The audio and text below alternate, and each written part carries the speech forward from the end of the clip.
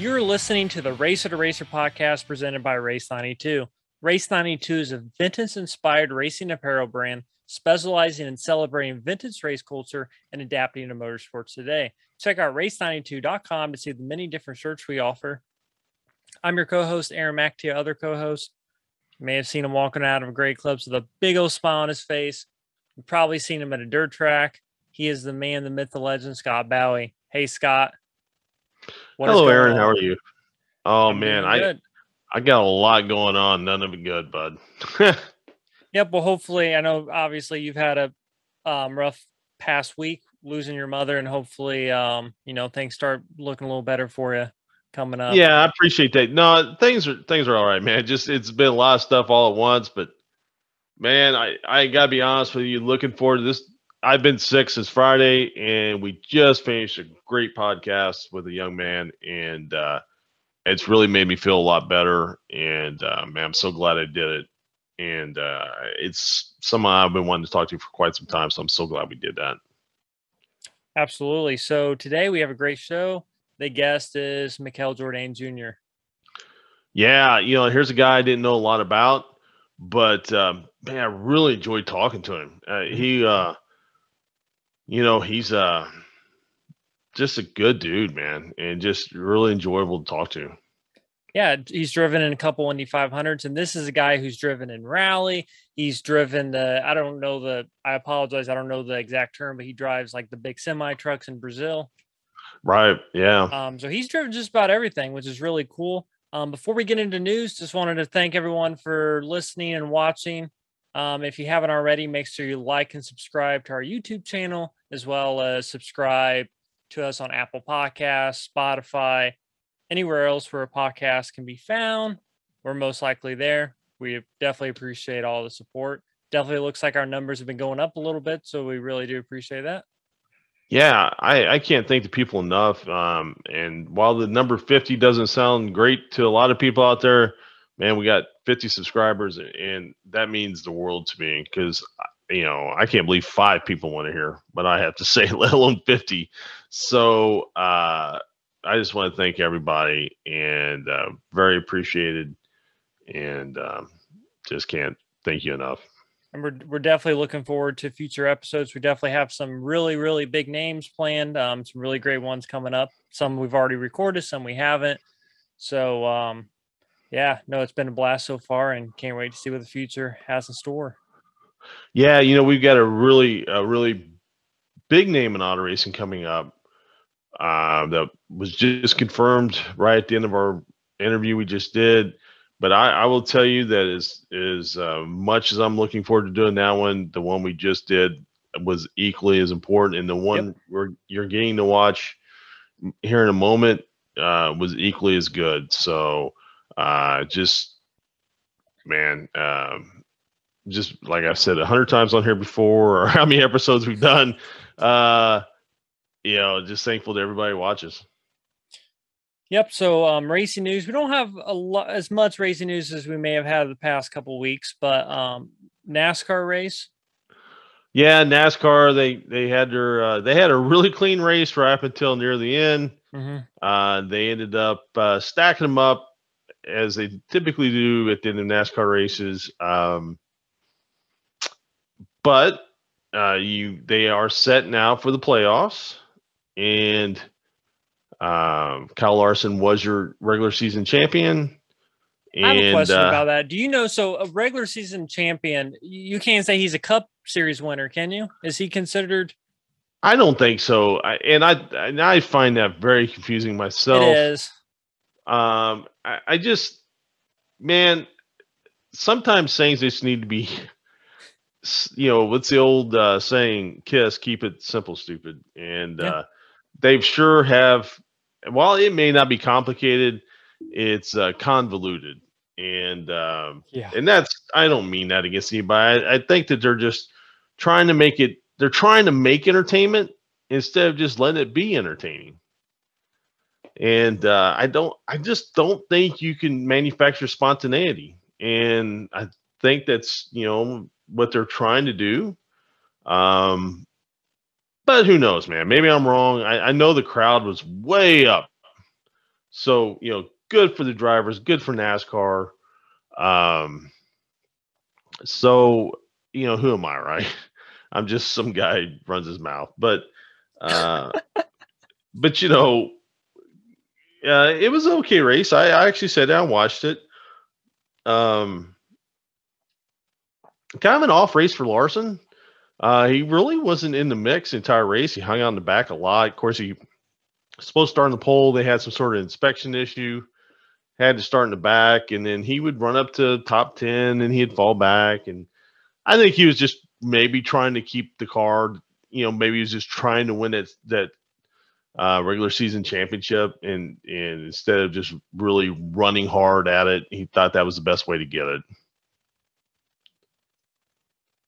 Yeah, well, other news: USF 2000, Miles Rowe won the. Yep. Where were they racing, Scott? I don't remember. I do not remember. I forgot to look. It was up a doubleheader. I think it was a doubleheader, and he won. I think the second race. Yeah, and I just don't remember where it's at. I didn't bring it up on my phone to look at. But he's obviously part. Yeah, he's obviously part of the Force Indy team, which was part of the diversity. What was the name of the program?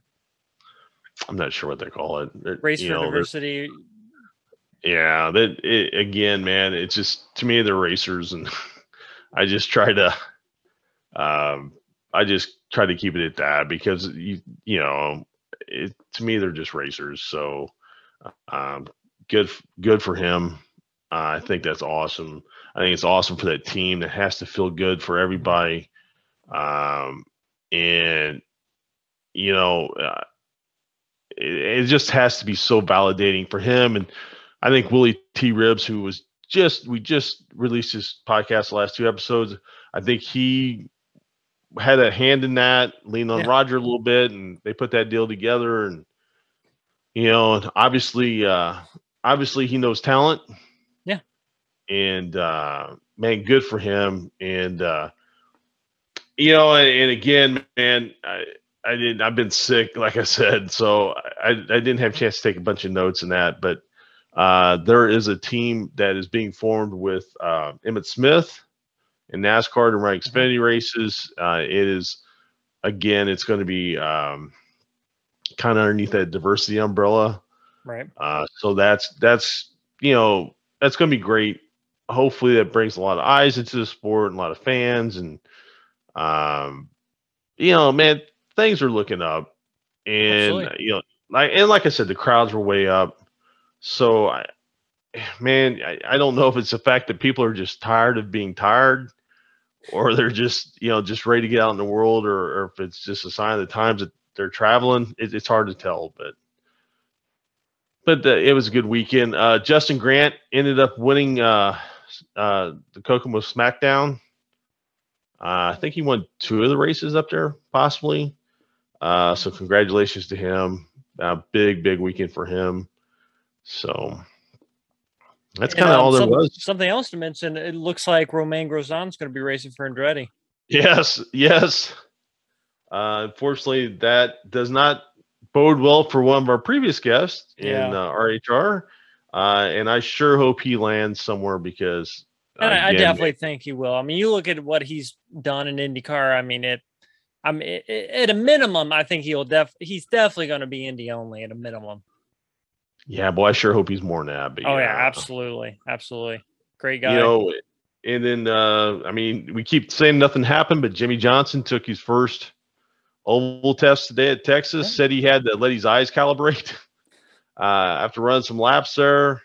I see that he even shaved for the event, so I'm not sure what the significance was in that, but he talked about it, on social media. He talked about how much he enjoyed it, and hopefully that leads to him running the full schedule next year. I know a lot of people think that will lead him to more opportunities to win, run up front, and I hope it does. I hope it does. I will tell you that I think Tony Kanaan is every bit as equal a race car driver as Jimmie Johnson, and it's a tough go for Tony right now. So, as great as these guys are, this young group of guys has come along. It's making it tough for everybody. Absolutely. Well, without any further ado, we'll go ahead and get into the Mikael Jourdain Jr. interview. Yeah, again, thanks to everybody. This is another great one. Maybe you don't know much about him, but he great talk, very personal guy, and please enjoy. Our guest today has 2 wins in Champ Car and drove in 2 Indianapolis 500s, one being in 1996 and the other being in 2012. He's driven in many other forms of racing as well. We are joined by Michel Jourdain Jr. Hey, Michel, how are you doing? Aaron, how are you guys? Thank you very much for having me, and happy to be here. Yeah, absolutely. Thank you. Definitely. Thank you for being on. And and you've been involved in, as we'll talk about, many different forms of racing. How did you first get interested in racing? Well, I was born at the track. You know, my dad, my uncles raced. Right. You know, and then my dad started promoting races. You know, he racing in Mexico was not very good when at some point in his career, so he had to start promoting so he could drive, and then that became his job. So, you know, his first race he promoted was in 1975, and I was born in 1976. You know, plus my uncle Bernard, my other their other brother. You know, they were 9 brothers and sisters, but 3 drove for a long time. A couple of other, just a few. My mom's only other brother also was racing at the time, you know, so it was pretty much, I mean, I cannot remember part of my life without being at the racetrack. Absolutely. So when was the first time you actually got in a, I would get, did you first do go-karting, or what was the first thing you drove? I started racing cars right away I was 12. It was, I don't know if you know, like a Formula V, you know, Right. with the VW air-cooled engine.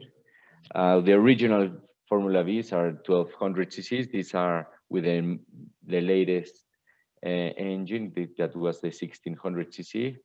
But you know, the same, the Beetle suspension and rear, the transmission, all that. With a smaller chassis than a Formula V, with a roll hoop, you know, to cover. It was for kids. It was a class for kids between 12 and 16 years old. So that was my first serious racing. Right. So would you say that your original goal getting into racing was to maybe driving Formula One, or was it to, you know, driving the Indy 500 like your uncle? Well, I don't remember. You know, for me, IndyCars was always more in my radar. My dad did the 2 IndyCar races in Mexico City in 1980 and 81. You know, one of the, I mean, it's hard when you're so little. It's hard to remember what's first. You know, but I can remember being in a car, sitting in a car, and these huge mechanics pushing the car. Right. So I was probably then 3 or 4 years old, you know, and then I remember when Jose Legarza was leading the Indy 500 in 1981 as a rookie. I remember watching the race. The same, I was in 1981 in May. I was 4 years old. I can remember watching that, and then, you know, the first IndyCar race I remember that I went was in 1987 in Phoenix. My uncle was racing Super Vs. And, you know, for me, I remember my dad talking to Jose Legarza. I went to Jose's wedding, you know, so, and then he became my boss. My last year in Mexico, he had a team and I drove for him. So, and then of course, my uncle, you know, when he did a couple of races in 88 and did the full season in 89, he got hurt in 90. And in 91, that was my 15, as I was turning 15 in September, but I got an early birthday present from my grandmother to go and sit in the 500 and to see my uncle, you know, and for me, I mean, I can remember that day. We were in a suite coming out of turn 4, and poof, it was amazing, you know. And we went to the paddock, to the garage, Sunday morning or Saturday, probably Saturday, and I remember sitting in his car. So it's just the greatest event in the world, And for me, I mean, I can remember that day sitting there thinking I have to do this race one day. Absolutely. Yeah, that's pretty amazing, and at 15, it had you'd already been racing by that time. So then to know that you're kind of on that path, and then to see what your goal ultimately could be, that had to be pretty. That had to be a pretty strong moment for a young person such as yourself at the time you were at that time. Yes, I mean I was still 14 because I turned 15 in September, and I was thinking 15 because in '96 it was five years later that I was doing the race. I was starting the race, and of course at the time 5 years felt like 20, Right. but it's amazing that 5 years later I was racing there. Um, I mean, my son is 16. He just started his first race 10 days ago, and it's amazing to think, Jesus, this guy in 3 years could be driving an Indy car. Or myself, I was 3 years older than him, and driving an Indy car. It's crazy to think about that. And but yes, it's the only thing. I mean, it was like, going back, it was like I was going to do it. It was like a matter of time or when it was going to happen. I had no doubts in my mind that I was going to do it. Right. At what point when you started your racing career did you think to yourself, man, I can do this? I know there's always that want to, but then there's always that moment of realization that, hey, I can do this. Well, it's in racing in Mexico. I mean, at that time before I went to the States, the main class I was racing in Mexico was Formula 2, which was based on it was a copy of a Ralt RT4, same car as the Formula Atlantics, same Goodyear tires they used before the Yokohamas. And the drivers there had a lot of experience, like even my uncle Bernard, after the Indy cars, he came back. Carlos Guerrero, before before he went into the Indy cars, he did a season, part season. He went there, but we had Allenberg, which started some Formula One races, and a lot of guys that raced in Europe, and they did good, but they were very talented, but just not that little bit to make it, So I was racing these guys when I was 14, 15, and at some point I realized, if I could, I was one of them, and when Adrian went to Indy cars, he was not racing in Formula 2 before. He was racing in Formula 3. It was the two main championships, but we had many more. It was like in Formula 3, for an example, there was 5 big guys. In Formula 2 was 10 big guys, and some were racing in both. And I thought, I mean, for sure, I'm racing against the guys that Adrian was racing, So I thought, if he can do it, I can do it for sure, So there is no reason why I couldn't. All right. So your first time ever on an oval was it Phoenix in 1996, or did you do some testing before then? Well, I did a test in the West, I think it was called. That was my first time in an IndyCar in the oval.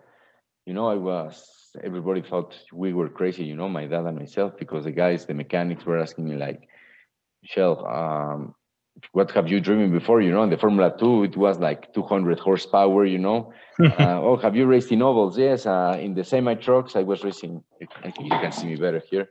Yeah. In the semi trucks, I was racing in Mexico. I was racing like Neon Challenge. So I had driven a couple of oval races, both in a Neon Challenge and the semi trucks.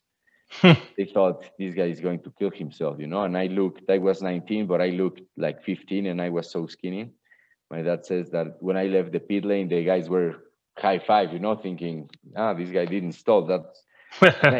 And I did good, you know. My first race in the team, we had Fermin Velez, which had been the IMSA champion, and he had been a world champion in sports cars. Michele Alboreto, which needs no introduction, and Lynn St. James, you know, when they had all this experience, and I was the fastest qualifier for the team, you know. So, you know, looking back, it's like, I mean, I remember, you know, coming into the track, into Phoenix, and the cars looked so fast. And from the outside, I didn't think I could do it. And even the first couple of laps, the speed, and it was so fast. But I did adapt quickly, and I don't know if it was just because I had respect. You know, I did have big respect because I have always had big respect for the history of the cars and the drivers there. You know, I was racing with Eddie Cheever, Ari Loyen, like Michele Alboreto. I mean, all these guys that were so huge. So I did have respect, but somehow I was able to adapt quickly compared to the history and the cars I had driven before, you know. Right, absolutely. So kind of talk about your first year at Indy. When did it kind of set in that, you know, you you had a chance to race in the Indy 500? Well, I did the first IndyCar race in Phoenix. You know, this was like a personal project my dad had at some point. I remember exactly the moment I was in the Mexico City racetrack. My dad called me from the office, and he said I went crazy. He met before Dick Simon. It was the first year of the split from the IRL and CART, and my dad told me, you know, I just called Dick Simon. I told him, you know, Carlos Guerrero was there with Herdis and that same team. They were always famous for putting cars in the speedway. You know, he thought this is a good chance to make the Indy 500 because, you know, because of the split, the top teams are in kart. Plus, Dick Simon has always good speedway cars. You know, so we went to Orlando to meet him, and he told my dad, you know, now I sold half of the team to Andy Evans. He makes a call on drivers. First, Andy told my dad when he saw me, he's like, hey, you want to kill your son or what? He's so small. But it's like, okay, let's test him. We tested, we went good. Okay, so we found the money, not all the money to do the race, but we found half of it. And Andy said, okay, bring the money and we'll put him in the car. I crashed. You know, my dad signed in for the crash damage. And at the end of the race, Andy came, okay, we'll talk about the car, but I want Michelle testing next week in Indy. For no charge, no nothing, you know. So when I was in Indy, I went and did the seat fitting because I think I raced like in a Lola 94, and I think the test was going to be in a 95 car or vice versa, something. I had to do a seat fitting. And I was by myself in the hotel there in Indy, and Andy Evans called me and said, Michelle, are you sitting? I said, no. And I was this is before cell phones, you know, so I was very obedient, and I sat there next to the table, and he says, okay, Michelle, here it is, the Carlos sponsor, which I knew them. I had never driven for them in Mexico, and actually in Mexico for that year, I had offers from pretty much every other team but them, so which was very strange because they had Freddie Van Buren, which was supposed to be like the successor for Carlos. And he said, okay, Herdes has contracted 9 races in kart plus the Indy 500. And I just told them that if they put you in the car, I'll put the money for the other 6 races. Oh, wow. And because Carlos had done, I think, if I remember well, the first race was Homestead. I think Homestead, Rio, and Australia, I believe, and Surfers. Yeah, they had come back from Surfers. And so that's poof, crazy, because we were working on trying to get the money ourselves to do the Indy 500. And then, my dad came in a little later. I was going to drive in the Speedway the next morning for the first time.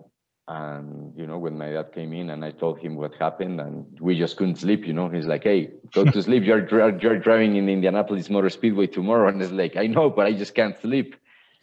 And I did good. I remember my first day, I ran like 220. The wind started picking up, 222. I went my first day. I think Tony, we were rookies that year, Tony Stewart and myself, and I think Tony on his first day had gone like 221 for whatever. I mean, of course, he went much faster than I did in the month of May, but still, they were impressed. They cut it short. The wind started picking up, and they said, okay, we have to start getting ready because like in 10 days we had Long Beach, and I had never driven a car in a road course. So they said, okay, well, it's good. We'll take you to Firebird. I don't know if you guys ever been or in Firebird, but it's completely open. Say, okay, here you can spin everywhere. We bring you here so you understand what happens. I was very obedient again, and I was spinning like crazy and getting a hand sideways everywhere. And at some point I remember I was spinning, waiting for the car to stop, and suddenly just boom, a big hit. And there was like, the hose when they dig for the water to come from one side to the other.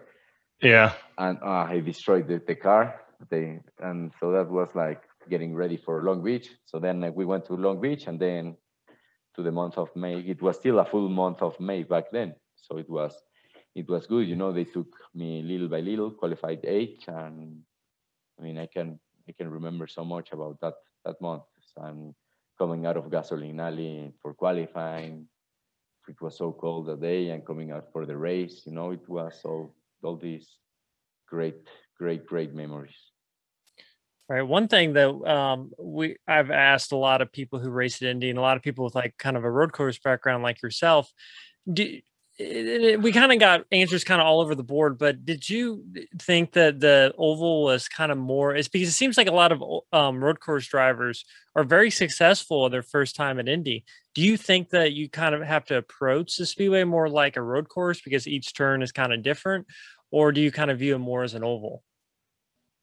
No, 100% like an oval, because although each corner is different, each corner is different every day, or even every lap, that you gotta be watching the air socks. How do you say air socks? No? Yeah. Wind socks, huh? Wind socks, yep. Wind socks, yes, sorry.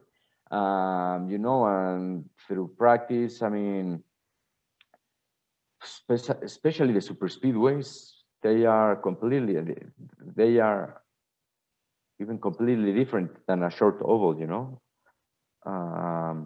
the wind and how everything has to be so perfect, every change they have to measure it. So I think it's about being patient and trusting the people. And I was lucky. I was surrounded by very good people that first year, and I mean, we went to Milwaukee after that, and it was disastrous, but it was Milwaukee. It can do that to everybody. But at the end of the year, I finished second in Vegas, and I was very fast. So it's it's, I think, in the ovals, you depend so much more in the car, and I think it's about having good people around you and trusting them and working with them. Yeah, I think that's the thing, boy, especially for a young driver like you were at the time. Kind of given a little bit of a license to say, hey, you can make mistakes. We'll get it fixed. Don't worry about it. I mean, that has to be a big thing, because if you're, again, at that age, trying to find the limit, but also trying to save the equipment and everything else, it's very hard. Yeah, I mean, looking back, I'm sure they kept me with a lot of downforce, but not a lot, but enough. I mean, I qualified 8th, so it was good, but I'm sure they could have still, I could have still been a little bit faster. But we didn't practice many pit stops. That was one thing. I mean, we had a bearing problem and we lost like 13 laps in the pits. But they kept me at a limit. But the experience, it's so relative. Um, Emerson Fittipaldi and Alonso Jr. and Bobby Rahal at the maximum level of experience with top teams. They didn't make it, so it's not about experience, because nobody had more experience. I mean, yes, AJ and Mario Andretti, but other than two of them, who had more experience and been so successful than Bobby, Lil Al, and Emerson, and Paul, about it's not about having the guts to do it, and for me it's kind of similar. I went into 2012 after 8 years of not driving an IndyCar. My plan, and I told the team always, is like, we had to approach it as if I was a rookie. In qualifying, the Hondas were not as strong as the Chevys, but I think I was like in row 7 or something like this, 6 or 6, like 7. But in the row right in front of me, it was the two Ganassi. I mean, Dario Scott and Takuma Sato, like the top Honda cars. Right. And I was like 0.1 of a mile slower than them. And then the year after, I didn't make the grid, I think, of course, the car was not good, and they came to think that there was something with the floor. That year, the team was not as strong. In 2012, Takuma almost won the race. And in the race, I kept going forward, and I was in the top 10 after not driving an IndyCar race for 8 years. And then, we made a pit stop in a yellow. They called me in when there was a yellow.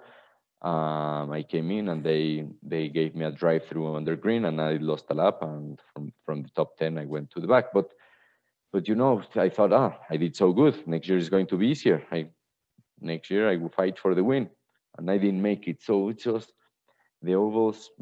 My best race was Milwaukee 2003, and my worst races were ovals. So they are just like, it's impossible, I think, to really have. I'm sure even Rick Mears and all the top oval guys will tell you they had many terrible oval races, Right.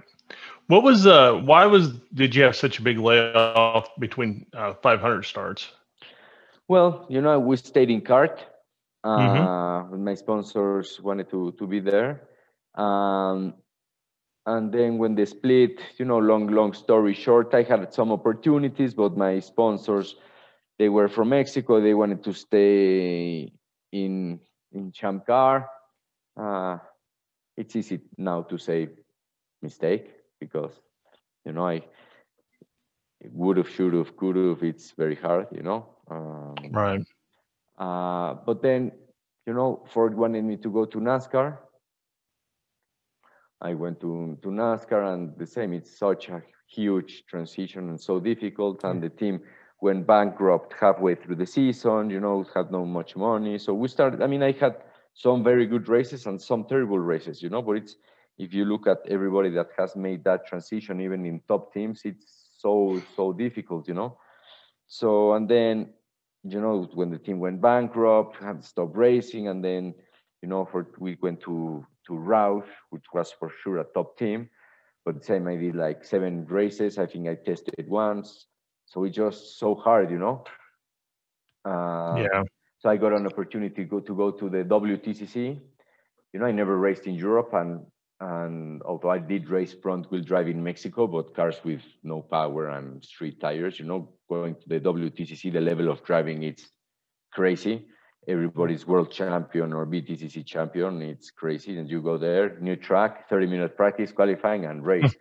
And so it was difficult. It was supposed to be a 3-year deal. The same like NASCAR. It was supposed to be a long-term deal. But when the team goes bankrupt, they're bankrupt, And then my deal was with SEAT Mexico, which is you don't have that in the States. It's a Volkswagen brand. But they changed president, so he stopped the program. And from then, it was a mess. And And at some point, I actually went to. It all started because with Adrian, he called me once and said, "Let's go to see our old friends," and we went to Vegas in 2011. And I saw Bobby, and we were talking, and he said, "Why not we try to do Indy?"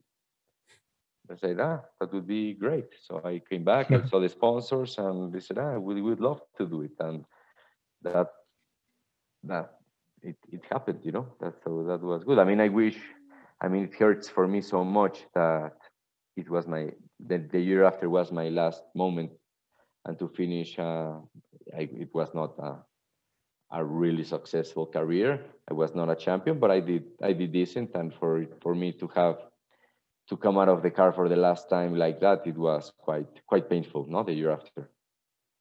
Right. So by 2012, did you expect to ever drive in the 500 again? Like, was it ever in the back of your mind, like after you drove Champ Car, like I'd like to drive the Indy 500 again, or was it just something that just kind of came up and you're like, I'm going to do it? Well, I always wanted to do it. For me, I mean, Indy is so big, and I went to see it a couple of times, even when I was in Champ Car. I remember, I think in 1999. In 2002, Rahal entered the car for Jimmy. We were teammates, and he drove the Miller car there, and I was begging Bobby to put a car. We were trying to find the money, but we couldn't find it. But when I went to NASCAR, and it was out of the radar, and so it was not much in my mind. So after when Bobby mentioned it, and so it's like, yes, let's try to do it. Yeah, and you had a lot of success. I mean, what I would call a lot of success with Bobby. I mean, getting 2 wins in that era. I mean, great accomplishment in my book. Especially you won one at St. Louis. You got 1 win at St. Louis, and the other was in Canada, right? I won in Milwaukee and Canada. Yep. And you finished third. You finished third in the championship. So yes, I mean, it's one of those that going back, if when I was 18 years old, you would have told me, Michelle, this is going to be your career. Of course, it's much more than I could have ever dreamed of.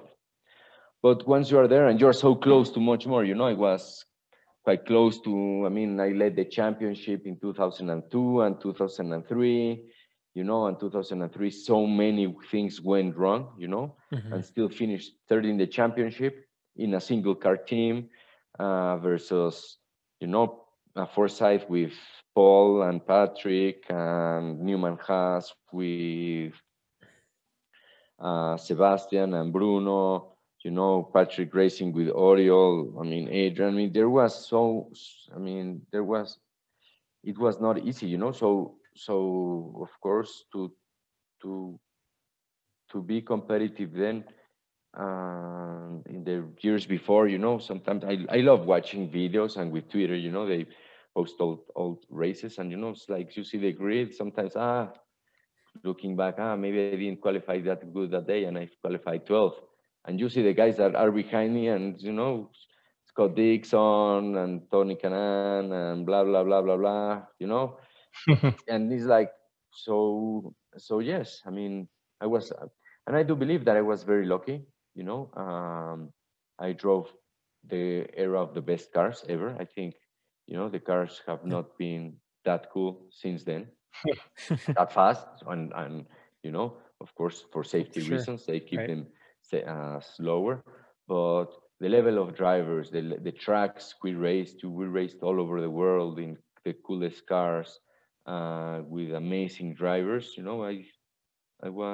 I look back with great memories and thinking, it's what I lived, and something different. Maybe I would not be here. So I have great family, great kids, and I wouldn't change anything in my life or what I have right now. Right. No, that's great. So when you came back in 2012 to the Indy 500, Did when you were out on track for the first time, did it kind of bring back memories? Like, was it kind of like riding a bike, like you kind of picked it back up again, or was the car just so much different? It just felt like just like you've never been there before, or what was that like? It came back later. At the beginning, I mean, the first lap it was just so fast, on the wind and everything. It was like poof, and similar feeling to the first time. It's like, man, I have to go flat out through here. It's going to be impossible, and then you start building up. But I remember I did my refresher, and I mean, I do remember driving with a big smile in the car. I was so happy, and I was smiling and thinking something that I never did before. Before in my first, well, from 96 to 2004, you're always driving and pushing and pushing and pushing and pushing. And it was like the first time that I thought, man, this is the coolest thing on earth. And driving with a smile. I do remember that. And after that, you start getting to the limit, starting to trim out the car. Of course, like I told them, we have to be very conservative. I haven't been in the car for a long time, but it started coming back.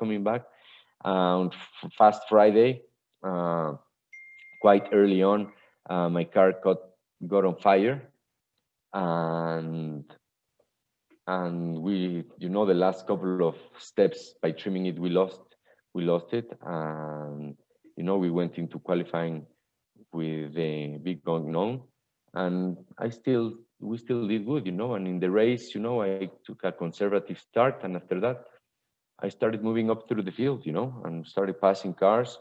At some point we had a bad stop, lost a lap, passed. I remember I started right behind Scott. He was in the lead. And I passed him. I was running behind Pagano. Pagano and myself passed him. And we were riding, at the front of the field, thinking, I can probably pass him, but I didn't want to block him because maybe I pass him, but maybe we lose the lap, So I felt very, very comfortable that day, and I do think that I was performing at a good level and had a good car that year. The next year was not that good, but I do think, looking back, I could have been driving full time and still do good. And I'm still driving in Mexico. I won that championship last year, and I feel like I'm still competitive, but it's time for younger guys to take this opportunity. We went to Mid Ohio. I'm helping a guy, Salvador de Alba Jr. He's leading the Super Cup, the championship I won last year. He's leading it. He's leading the NASCAR Mexico Championship, and he tested on Tuesday with Andretti in the Indy Lights, and we are working hard to try to get him a full season next year there. So when you look at the car you drove in 96, car in 2012, do you think one was harder to drive than the other, or maybe something was different with the 2012 car? Kind of how, or do you think one was like more challenging than the other, or can you really compare them? It was like just too far away from each other. Well, it was so far right apart, it was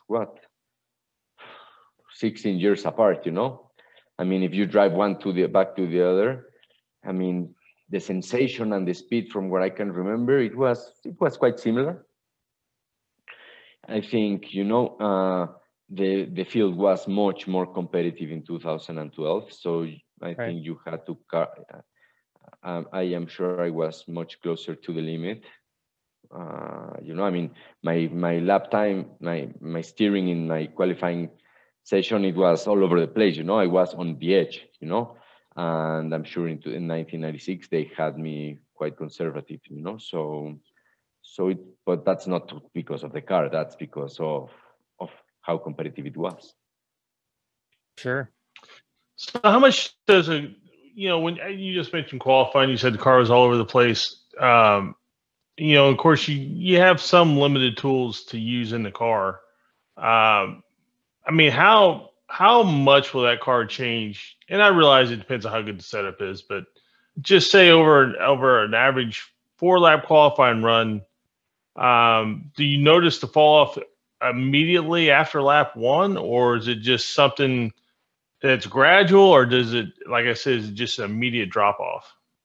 Like you said, it depends a lot on the setup. I mean, I'm sure in 1996 I had some extra downforce, so the car was quite similar. In 2012, I remember I was moving everything, the weight jacker, the bars. I mean, everything. I was trying to modify my lines, just because the car was totally on the edge. In 2013, the car was so bad. I mean, I was faster in my warm-up laps than, because what they think is that the floor was coming apart, so suddenly it was stalling, so suddenly I was losing all the downforce. So if I was lifting a little bit, the car was better. I looking back, I probably would have made the grid by lifting, but in the race we were disastrous. No, but I mean, you knew you had to go flat out, So when I entered the corners flat out, the car just went bad. So yes, the main thing, it changes much because of the setup. But nowadays, when qualifying for the Indy 500, nowadays you are so on the edge to make the grid, because I mean, probably 10, 12 guys wake up Saturday morning thinking they are okay to be on the grid, but after 12th, 13th, they are not 100% sure, if the weather changes, it's so tight, and so you have to be on the edge. And when you are so in the edge, after one lap, the tires start degrading, and you just think what's going to happen, but you're not 100% sure. Right. Well, I mean, willpower, yeah. Hinchcliffe, when he didn't make it, I mean, and that's what makes Indy, right? Exactly. You just don't know. You just don't know. Fernando Alonso one year is a absolute hero, and then next year he just can't believe what he went through. Exactly. So No, I know, and I felt the pain. I mean, look at the names that haven't made that. I mean, that made me feel better. It's like, okay, if right. Penske with Emerson and Al Jr. and Paul Tracy didn't make the grid, everybody, and Bobby, and of course, like you said, Hinchley, Fernando. I mean, so many huge names. I mean, Andretti with Ryan one year, no, they had to buy the seat from Foyt, and tag. I mean, it's crazy. No, yeah, absolutely. no, it is. It is absolutely crazy. So in some of the other stuff you raced, so you raced in World Rally, right? Yes, that's a funny story. In 2009, I don't know if you've heard of La Carrera Panamericana. It was Carrera Panamericana. It was a very big rally in the 50s. The Panamericana, it's a road that rode from South America to Alaska, no? Right. And in the early 50s, when they opened the Mexican part, the president wanted to have a race, and he called La Carrera Panamericana. Actually, the Porsche Carrera is named Carrera because of this race. It was back then. It was a flat out race from the south of the border to the north of the border. In one day it's like green flag to the next town, next morning, like that. Nowadays it's more like a rally, and I had never done rallies. A friend invited me in a 1953 Studebaker. From the Studebaker, it only has the shape, it's a stock car in the bottom. But we were doing a program. I was not a TV program in it, so I was not officially in the race, but my times were really, really good, very fast. And I won many, many stages. And so the promoters for the World Rally Championship date in Mexico, they were there and said, "Hey, we need to have a Mexican guy doing the full season. Are you interested?" And said, "Of course." So we pulled the money, and it was just so hard, because this other car, it's very heavy. It's like a stock car, and things happen very slow. Now driving, I was in the production series, but still, it's a 4-wheel drive, amazing, very fast cars, and the competition is crazy. And so this was 2010, and Ott Tanak was the champion, and he's still racing, and he's a world champion now and all that. So uh, the learning, making the notes, and Right. going through somewhere that you went 3 days ago in a different car at 40 miles per hour, and now you arrive at 120 miles per hour, and it's wet, and the cars went through there, and it was, but great experience. I was improving, but then it was like a short-term deal, but it was something that I enjoyed, and good experience. And that's got to be totally different from, racing at a racetrack. I mean, like you said, you have a co-driver, and a lot of people don't realize, I mean, co-driver is almost just as important as a driver, because I mean, if they give you the wrong notes or whatever, I mean, they can kill you. Yes, I mean, it's, you make your own notes, so you tell them what you want them to tell you, but this Right. is 3 days later, but it's a lot about experience. I mean, like, if you see, the NASCAR champions are normally older than the younger open wheel cars. I think in open wheel racing, it's more about the ability and about how much you can push, about being in good shape, and all that, the talent. I think in stock cars, yes, talent is very good, but the experience is more important. No, I think champions are a little bit older. You need the talent, but you need to have all the experience. The cars are kind of different, and you go to Long Beach, and a guy normally is good in Long Beach every year. You go to Charlotte, and 1 year a guy is good in Charlotte, and the year is like in the speedway. It's kind of similar to that. But in rally, it's even more. I think there's only one guy that's been world champion younger than 30 years old. So knowing what you want him to tell you, to imagine how the corner is going to be there 2 or 3 days later. Because they Right. destroy, 200 cars go through it, and they destroy the road, and they got an amazing speed. How do they do that? I still don't know. And some guys say, the rally drivers are the best in the world, but sometimes rally drivers come and do circuit racing, and they do terrible, because it's different. It's not that what I explain it is like, it's like when Michael Jordan went to baseball. It was playing with a ball. It was still a ball game. Right. Sure. But it's different. He was doing better, but he went into the minor leagues and then started going back. He was doing decent, but he didn't light the light of fire. And it's transitions like this, I believe, are somewhere comparisons like that. Yeah, no, I love rally racing. I went to me and my dad went to Rally America race this year in Ohio. Went to one in St. Louis a couple years ago, and it gives you a whole new respect for it. That was my first time a couple years ago ever at a rally race, and I was hooked after that. I mean, it's pretty cool being in the middle of the woods, especially at night, and then just see a car just come flying by.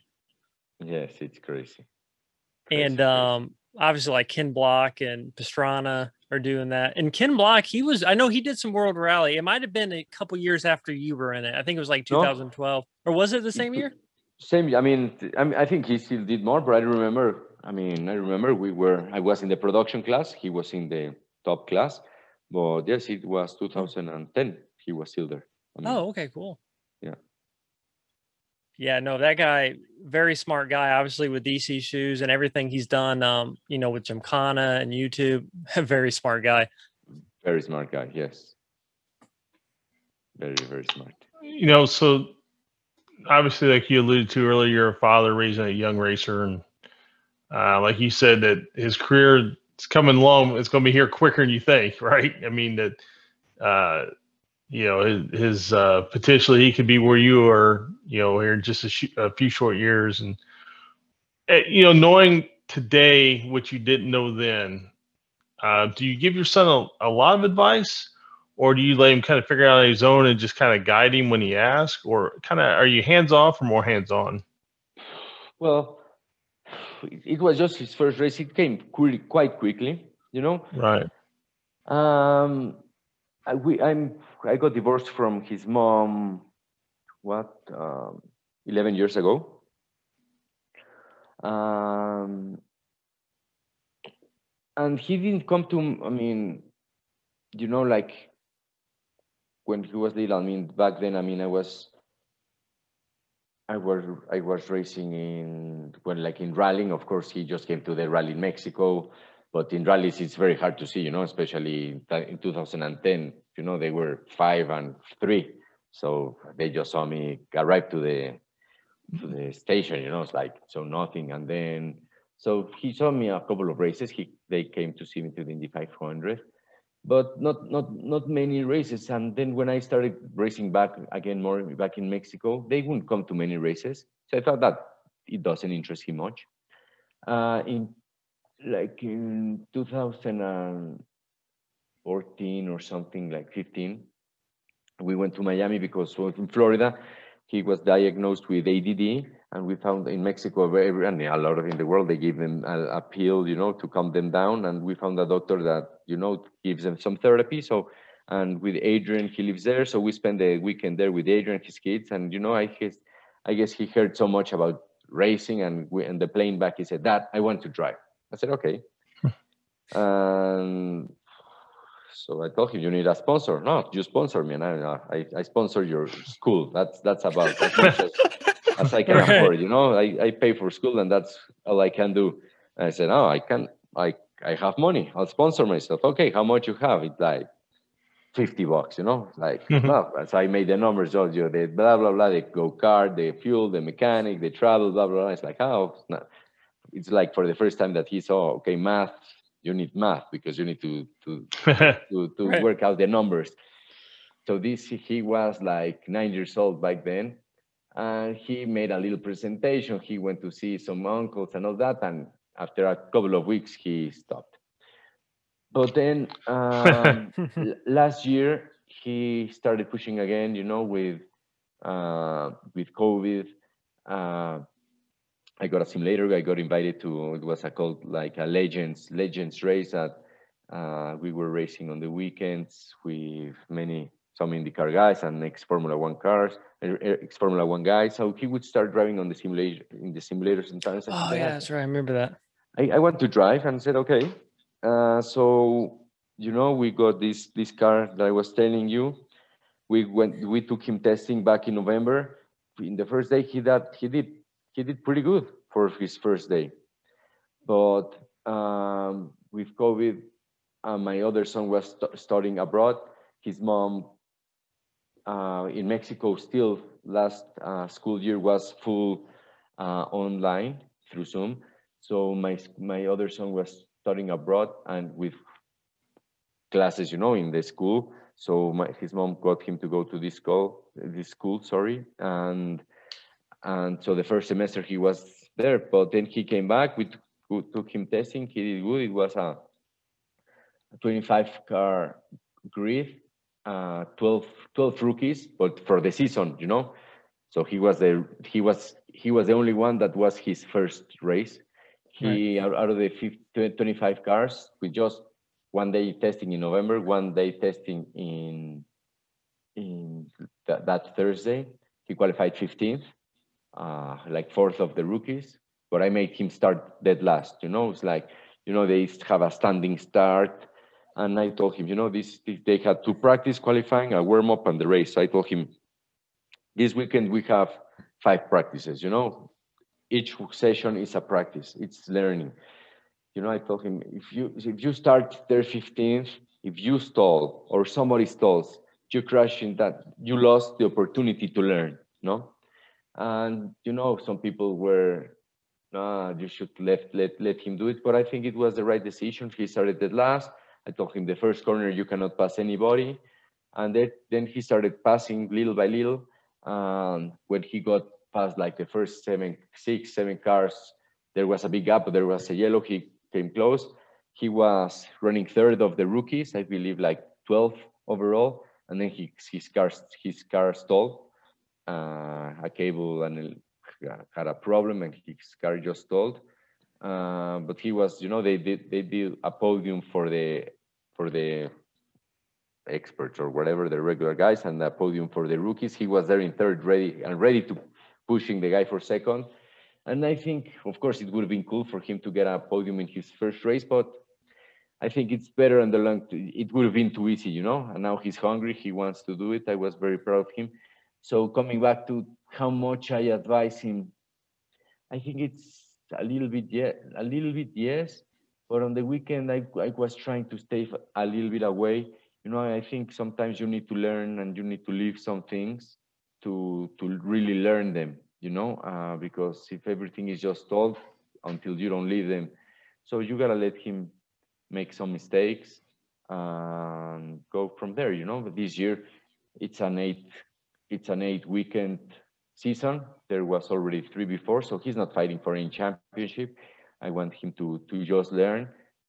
He did decently good, but how much talent he has, I don't know. Right now I'm just happy that we travel to the races together. We get to spend more time together, and he gets to live a different life. I think sports, whatever kind of sports, is the best thing you can give you, especially at that age. Keeping him out of trouble. What happens in the next couple of years then is when we'll see, how good it is, and if we start trying to take it to the next level.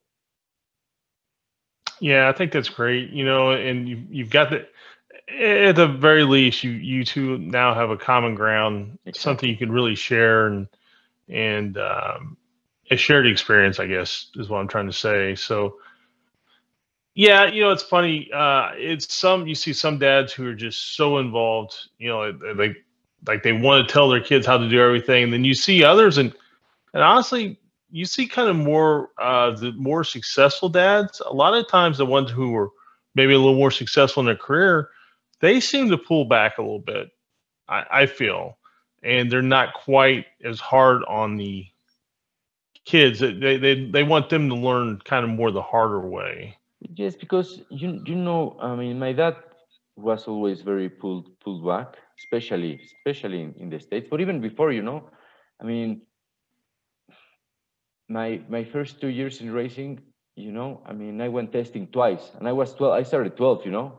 I mean, I didn't have a driver's license. You need to test every day. I mean, as much as possible. And I was racing with guys that their dads were not in racing, so every weekend they were racing. So they were at the maximum. So you learn to push yourself more. Because when you have a disadvantage, you try to overcome those disadvantages. And if you make it too easy, then it's too easy. The same. I was happy that he was doing good, but I'm like, man, he's going to be in the podium in his first race. That's not normal, Right? Right.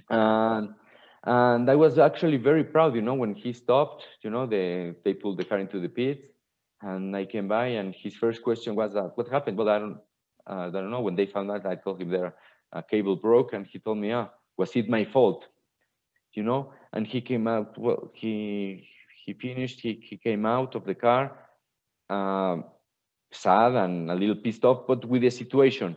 But he was very good to the guys in the car. He was happy. At 30 seconds later, he was smiling, and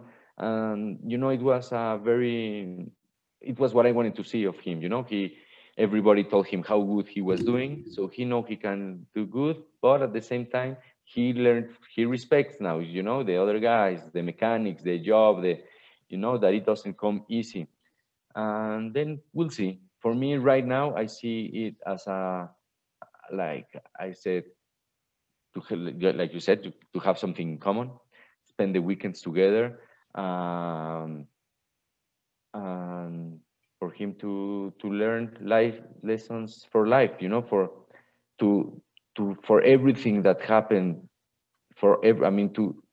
if everybody that has gotten to IndyCar, or 99% of the guys that have gotten to IndyCar, have a story, behind them, and so many things go together, and so many times their career was over, and something happened. So it's, for him to make it to the big leagues, it's so hard. It's just not talent. So the chances are so small, but he's living a good moment, and we're going to live it together. Wow. Yeah. I mean, that's kind of what it's all about. At the end of the day, no matter how it ends, the story, the ride itself is probably sometimes worth as much as the destination. Exactly. No, like I told you before. I mean, if I could have, would have, should have, whatever, I would have been a champion, and I could have signed a huge contract. Probably I had everything there, and maybe I could still be there and have huge amounts of money and trophies, but maybe I would have died in a crash later, or I get paralyzed, or I got married a fantastic girl. Didn't work out, but we had the best 3 kids. I got remarried. She has 3 kids. So I wouldn't change anything for this. So yes, the ride is the best, and to learn, and to know. I think it's what it's important to appreciate these opportunities, and whatever life throws at you, just take it and appreciate it. Right. Yep. No, I think that, that's definitely all you can really do. So outside of racing, obviously you do some like driver development stuff like you were talking about. And also you are hooked up with Hoosier Tire, right? Yeah, we're the distributors for Hoosier Tire in Mexico. We promote the championship I'm driving because the sponsors asked me to. They want me to drive, but we promote the Supercopa, which is we have 4 classes. It's the semi trucks with Freightliner. We've done this for 7 years with them now. A touring car GT class. It's based on the TA2 chassis from How. How Racing. They built our chassis but it's like the TA2, but the chassis, the top is more like a GT car or touring car. But we put a 6-speed sequential transmission, paddle shifting, traction control, trying to have the good things of an American car, with a tubular chassis, but trying to make it more technological, like the European car, trying to differentiate ourselves from that. It has this Formula car that I told you my son drives. We call it Formula 5, and a motorcycle 600cc class that all the 4 classes race all those weekends. So it's good fun, busy, hard times, with COVID and the sponsors. Sure. Struggling, really, really hard. But right now surviving is like winning, and so far we have survived, and hopefully this thing.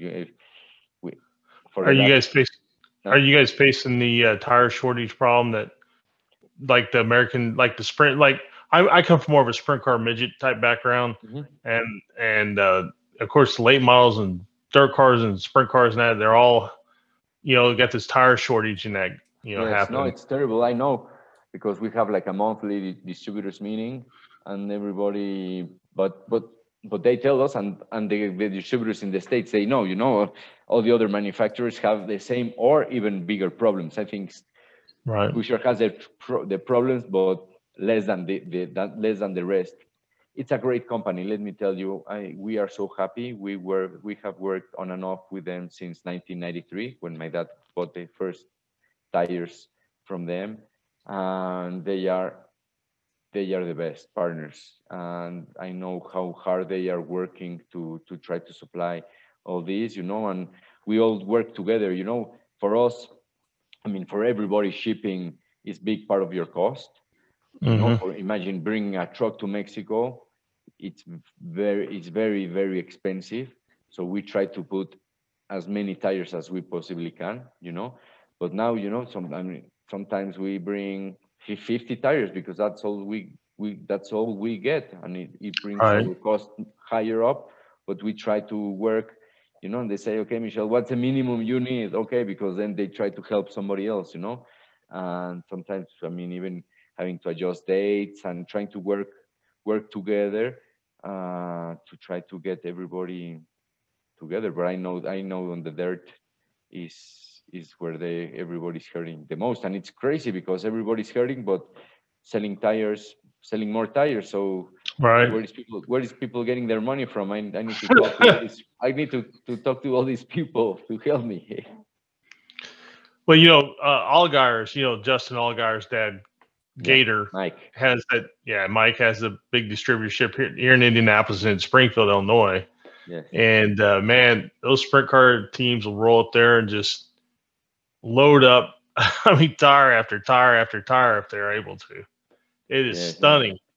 And they are good people. Of course I've met Justin and Mike there in the annual distributors meeting, and they are fantastic family, great business. Yeah. They bring everybody. It surprises me. I mean, how can be so successful driving, successful with his family, and he knows everything about the business. He knows the tires, what they are selling, what they are having trouble. I mean, Justin is a smart guy, and when he retires from driving, I hope not in a long time, because he's giving us a good show, but he will do very good for their business.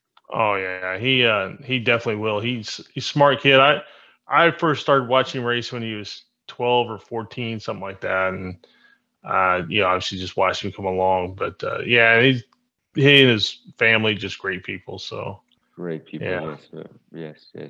No, he's a good guy, good family. And everybody in Hoosier, it's a good family. Of course, now with the Continental buying them, it's becoming a little bit more corporate, but still, they are really good to work with. Bob passed away.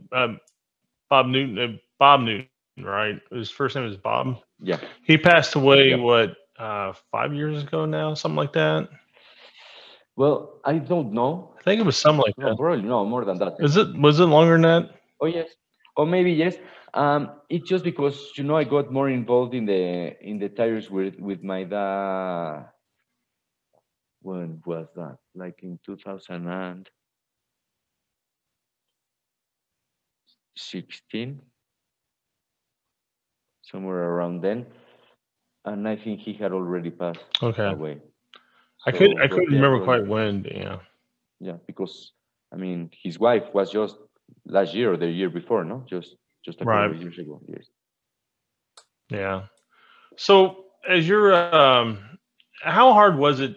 I mean, I guess you really haven't truly retired, but how hard was it for you to kind of, as you're getting a little older and maybe the opportunities weren't quite in IndyCar anymore, was it hard for you to start making these transitions out of the sport and more into business, or was it something, like Bruno Junqueira had said that, he had already planned on being out of the sport kind of when he was, and a couple other people we've talked to is the same way. Did you already kind of see a transition for yourself, in the big picture as you were going along? Well, for me, it's hard because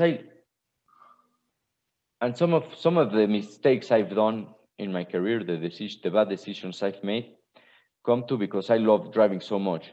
I don't think I will ever retire. Right. I mean, how much and what I drive, I don't know. And actually now this past week now with my son, see him drive. I was so nervous watching, and I know that I at some point I will probably enjoy more watching him. And it's quite busy for me the weekends, because we promote the series, but the sponsors want me to drive, and I'm still driving. I'm still doing okay. Right. But then that weekend was crazy with him driving, me driving, 2 series, and the championship. It was crazy. So, just I don't care. To right now, if I drive, good. If I don't drive, I don't care too much, But there somebody invite me to a 24-hour race, I will do it. I mean, it's just for me. There is these guys have a dirt track up north in Mexico City, and they do like the same like a Legends race every year for like NASCAR Mexico drivers and famous guys. And I enjoy driving. I mean, if you saw the cars I drive, the Mexican drivers wouldn't drive them, the NASCAR Mexico Day, and I don't care, and I was more successful than I don't care, like what I did. Right. I really enjoy to be behind the seat of a car, and so, but for how long I right now I'm at a point that I don't care too much. Are you a naturally extremely competitive person? I mean, are you the kind of person that kind of wants to be the person who always drives, the person who always is kind of first out the door and that type of thing, or is that because a lot of races we've had on here, they're extremely competitive. They want to win at everything. Are you kind of that way, or are you more laid back? No, if I am playing, I am giving him 100% in anything, Yeah. whatever. I mean, some things I don't care, but it's not a competition. But if there is a competition in it, I am in it, and I want to win no matter what. Right. I know some people I won't even play board games with. They're just that competitive. So I think it varies a little bit, but you always find that really. You always see with racers, there's typically just a really strong competitive streak in them. Yes. I mean, even for the board game, I mean, maybe you are not good at it, but you're trying your best, no? Right. I mean, I don't. I mean, sometimes in some board games, or if I play chess with my dad, I know he's better than me, and I know I mean, if he beats me, I understand he beats me, but I'm concentrated, I am trying to think, and sometimes, and at night, I'm like, oh, Jesus, why I didn't make that move, that does happen a lot, or if I play tennis with the kids, I mean, they are, my wife's kids are now, 20, I mean, we have, between the two of us, we have 6 kids. The 4 boys are 20, 17, 16, and 14. So to keep up with them is hard, and so far, we haven't played like in the last year, but no one has beaten me yet. I know now the oldest one will beat me because he's been playing a lot, but still, I give my 100%. And even for them, if, some dads that let their kids beat them, is like, you're doing them damage. They have, they gotta, to beat you, they gotta work hard.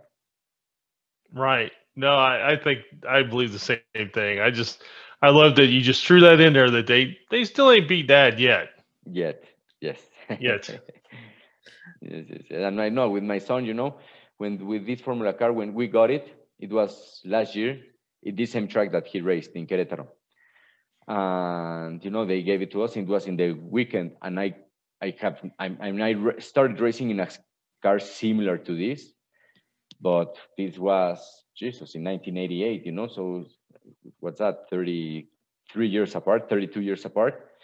So I go in, and in 3 laps, I mean, it's like starting guys, but still there's guys that have been racing 5-6 years these cars, and in 3 laps I was in P1 in the session, no.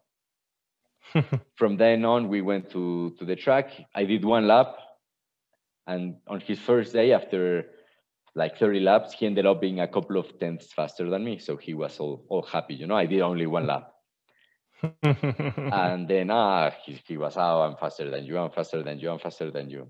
And then on the weekend, he was like, on his fastest lap, he was like 2.5 seconds lower than what the lap I did with on that day, but it was serious practice for me. That time that I did only 1 lap, it was just to make sure the car brakes and that he jumps into a safe car, So he was like, come on, how can you do that? And I was proud. He's like, okay, still he knows now. He still knows. But if one day he beats me, like at some point, I couldn't beat my dad, and at some point I started beating him, and I'm sure it hurt him, but he was the happiest. I'm sure it must because when I started beating my dad, he was still being very competitive, and if that time comes, I am going to be the happiest, but I won't make it easy for him, for sure. if if that time comes. Yeah, maybe I retire before that, so to make sure I always was faster than him. That's right.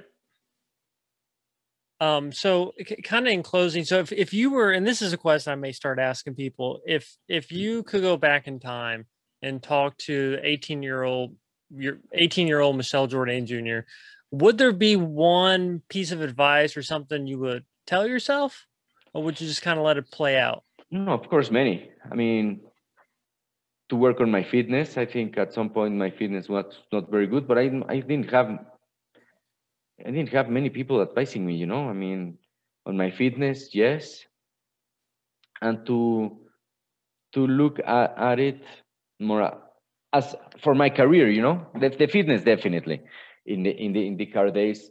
My first 2-3 years, I am sure I could have been more fit, and I probably made some mistakes in some races late in the races that I made a mistake because I got tired. I think looking back,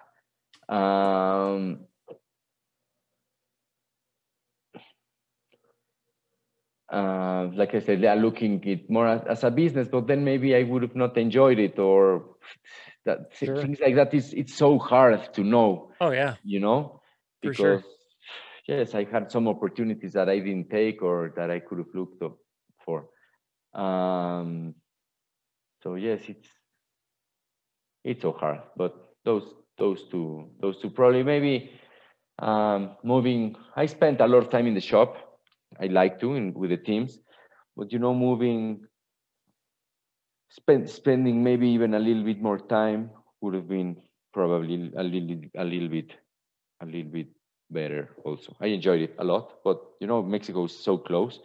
A lot of the guys, you know, all the European guys were like, yes, if my home was as close, they would have lived at home. You know, for me, when living in Mexico City, going to California is closer than for the guys in Miami. You know, or vice versa, going to the East Coast from the guys from the West Coast, it's quite close. So that's why I always live here. In the summer, when it was busy, I stayed, you know, with a crew guy invited me to stay at home or something. But yes, spending a little bit more time at the shop with the team would have been good. Absolutely. Well, there's a question that Scott always likes to ask, kind of as a last question before we close. I'll let him go ahead and ask it. Yeah. So, I mean, and a lot of times the answer to this it can be very obvious after the discussion we've had. But I always like to ask, and it also gives a chance for you to acknowledge maybe someone you haven't spoke about. I always like to ask, who would you feel has been the most influential person in your career, or even someone you admired, or somebody who is like a champion of yours that maybe people don't know about?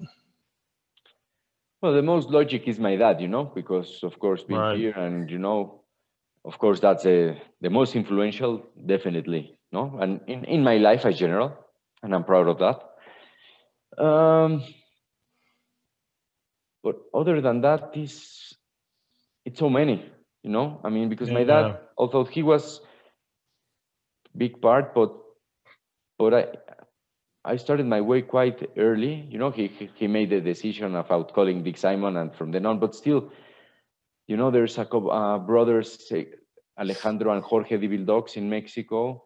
They took me under their wing. They had a small team, low budget, and they took me under their wing at 14.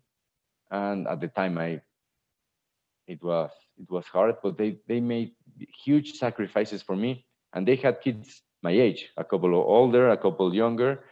But what they did for me, I mean, I love them so much.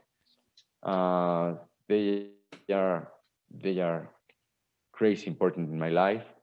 Josele was good, but you know, Josele had a team. You know, he saw potential in me. The sponsors wanted me in the car, and you know, he had the Marlboro team, and he put me, and he was good to me. But it's not like but I was a good option for him then. But these two guys were incredibly important, you know. And the events, you know, that phone call I told you, you know, it's something that he didn't have to do. He saw potential, and and that was, that's something that that was also quite important, because of course every team owner, every mechanic, every engineer, I really thank them, and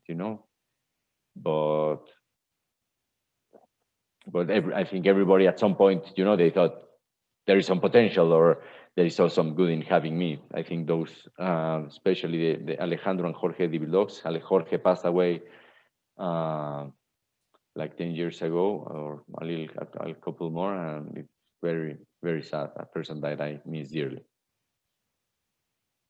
Yeah, no, I appreciate that answer.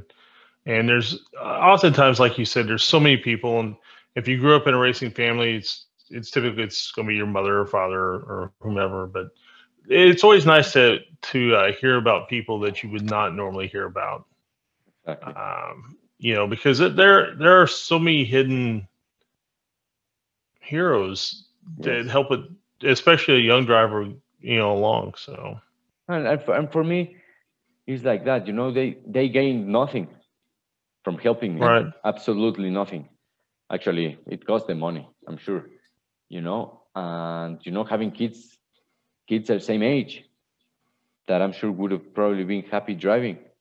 So things like this, and for me, they are family for me. It's people that I love like family, and that I am and will always be thankful for everything they've done.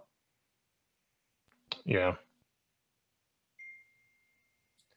So yes, they are. There it is. I appreciate it. And once again, thank you so much for being on. Really do appreciate it.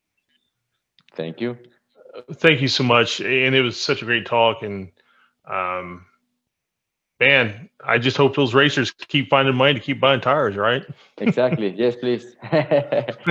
Yes, God knows how much tires cost. Yeah, yes. I've bought quite a few tires in my lifetime. So yes, but I mean, of course, the market in Mexico is much, much smaller. Most of the racing, right. I mean, racing is 100 times smaller, and 99% of the racing in Mexico is done on street tires. So right. I probably buy 100 times less tires than the Allgaiers do, but still, it's good, and we're trying to push it, and proud to be working with Hoosier, and try to grow with them. Well, and like you said, I mean, Hoosier's been around a long time. They've really been a huge part of the sport, through their points funds and just everything they've done that I know about here in America. And I don't think you could have a better partner. So yes. So if you're choosing to sell race tires, that's ones I'd sell. That's for sure. Exactly. Yes. No, that's a plan. Hopefully, something that will last forever. Yeah. So, okay. Well, again, thank you so much. It's been a pleasure. Thank you. You too, and thank you very much. And I'm always here. If at some point you want to discuss something or do this in a couple of years or next year or whenever, I'm happy to do it. Absolutely. Yeah, no, we appreciate that. And yeah. And I'm going to make sure Aaron puts it in his calendar. We'll follow your son's career. Perfect. And then we'll keep tabs on it. Yes, perfect. Thank you very much. Yep, and we'll see you either at a racetrack again, or I know you're usually a PRI. I'll be a PRI probably, so I'll see you there if you're there. Yeah, we have a race that weekend, so maybe we'll be only on Thursday or something. It depends also on the Hoosier Distributors meeting. It's normally Monday and Tuesday, and then PRI from Thursday to Sunday. But we are supposed to be racing that weekend, so we don't know yet. But hopefully we'll see you there. Absolutely. All right. Well, thank you so much, and we'll talk soon. Thanks. Sure.